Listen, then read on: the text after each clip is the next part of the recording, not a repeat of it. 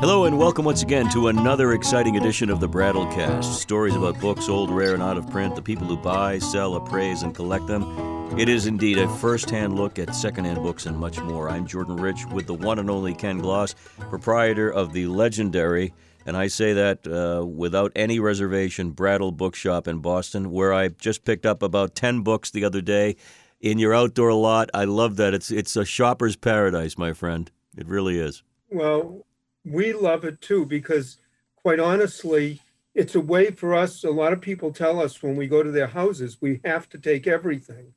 And it's also a way in our store when we're getting in lots and lots of books. It's almost like a pressure valve. We put the books out that are $1, $3, and $5. Otherwise, I think the store would explode. It With probably books, would. Either that or you, The only putting problem it in. I have, Ken, is I have so much fun outside. I don't barely make it inside to do more shopping, but I will work on that. That's something I have to work on.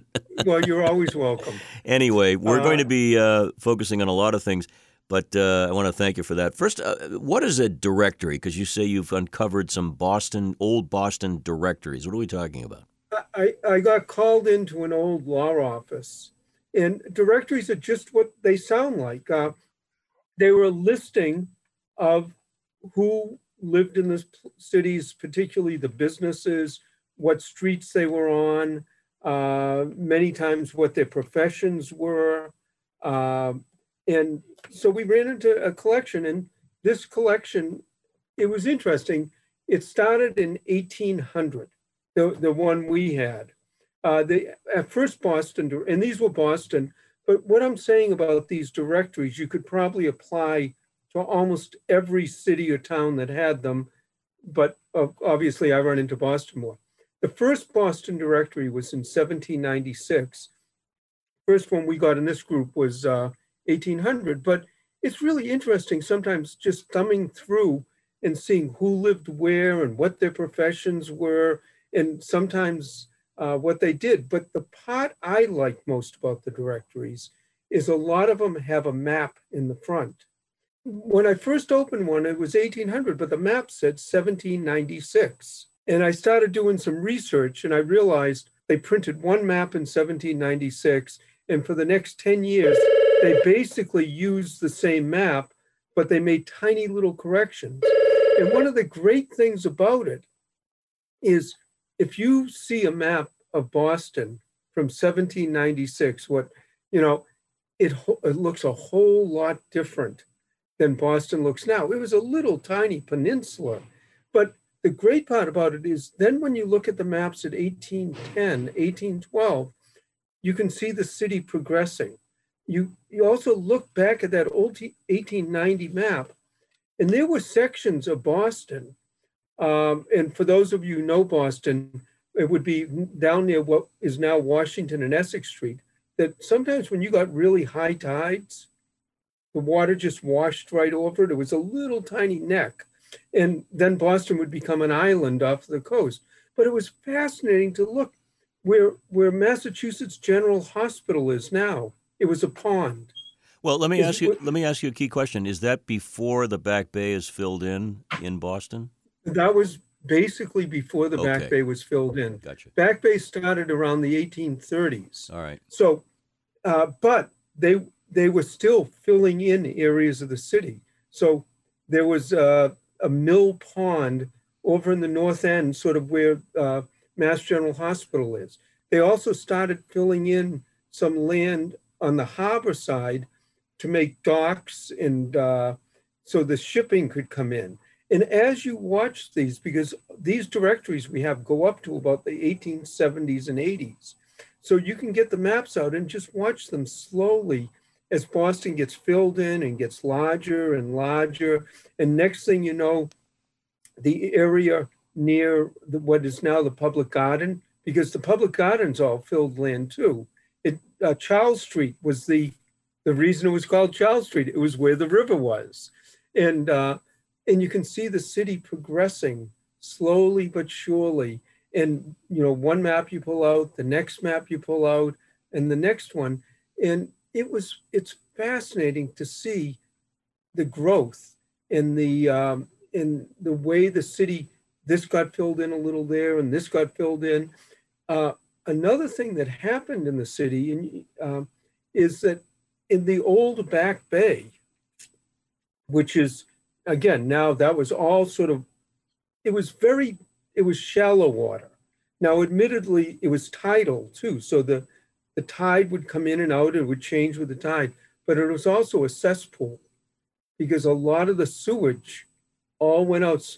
So it wasn't like when they started filling in the Back Bay, you had this beautiful river with this pristine water, and you were filling this in. They were essentially filling in a cesspool Yeah. and making very valuable land out of it. Well, can you imagine the job market back then? And that was considered probably a good job to get in there and dig the sludge. But in those days, of course, there wasn't anything like there is today in terms of public utilities and plumbing and all that kind of stuff. It was really horrific compared to where we are today. But you're right about the city filled in. It's basically a lot of water with a lot of dirt placed in it to create a city.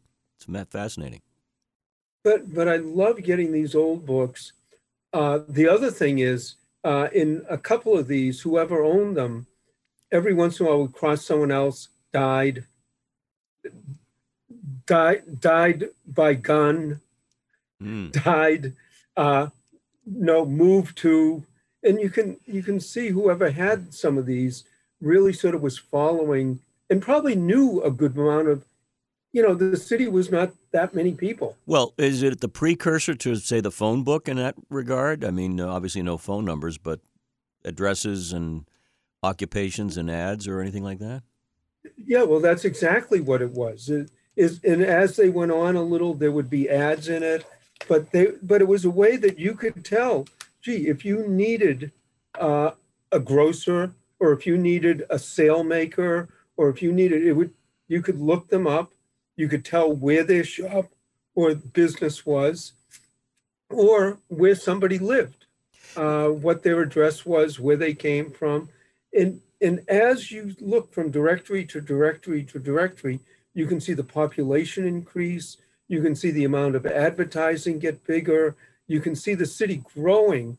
And, you don't necessarily think of it that way, but you get these books, and each one of them might be interesting, but sort of following them year by year, by 10 years, by decade, you see the growth of the city, and you can see how it changes. Would these directories been the property of, say, those with a little more money, a little more income, or were they distributed to everybody? And who would have these back then, Ken? Well, no, they were definitely, any book at that time was people who were, first of all, educated and could read.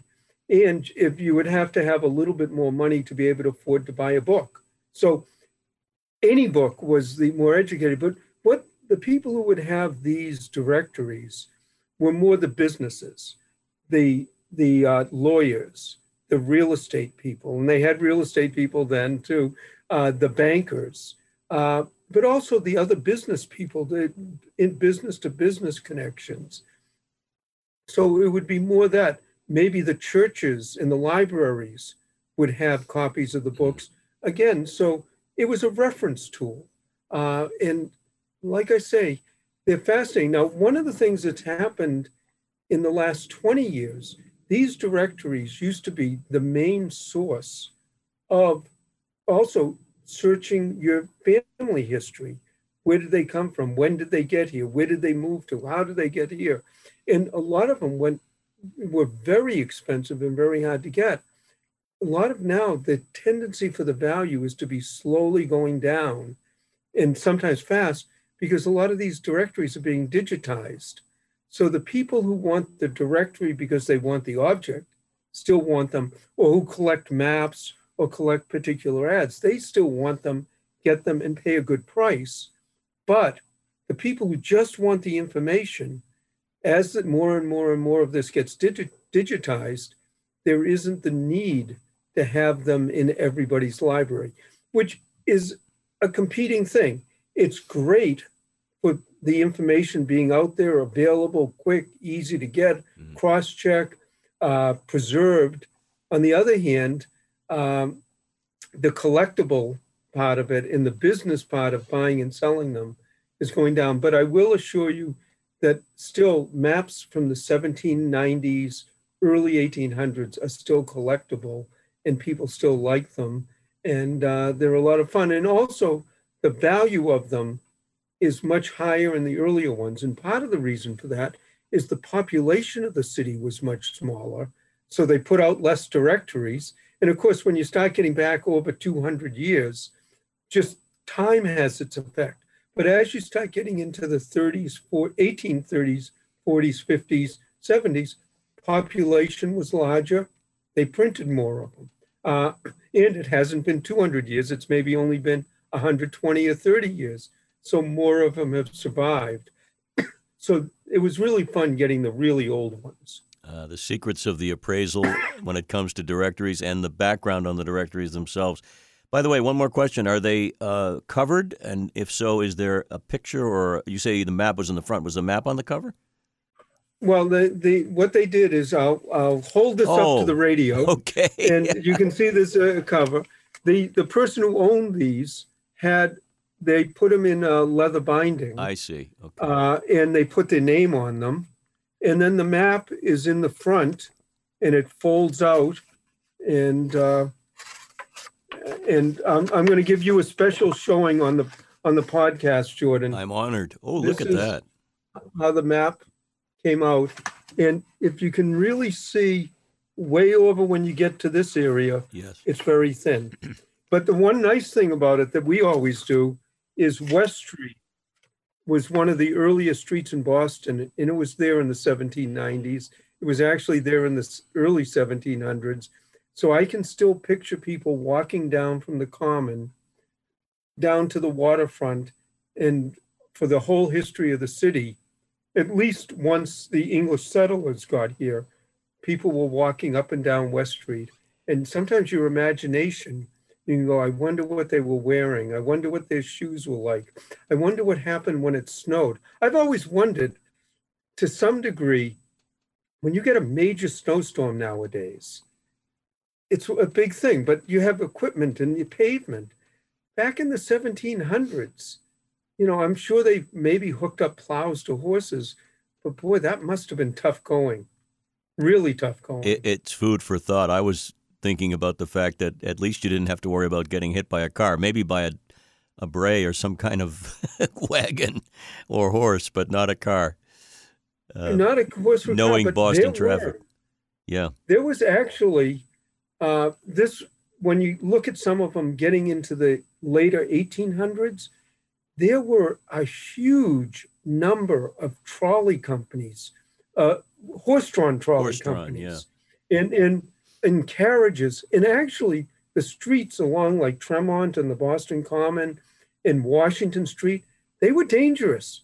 A lot of them were going too fast. If you actually read up on the time and era, it was not safe crossing the street then as it is now. And there were accidents between carriages, horses, buses, and there was, let's put it this way, the exhaust that came out of the engines that ran the horses, that was quite a cleanup job every day. That was another job with the old punchline, what, and give up show business? Think about that one. That's an old joke.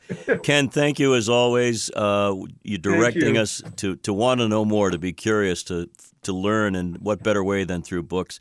And, of course, if you would like to learn more about the Brattle Bookshop, that's the website, brattlebookshop.com. And you can communicate with Ken anytime, and we will continue to bring you the Brattlecast and continue to make your interest in all of this history come alive. Thank you, Ken. Well, thank you. It's always fun talking about something I just got in.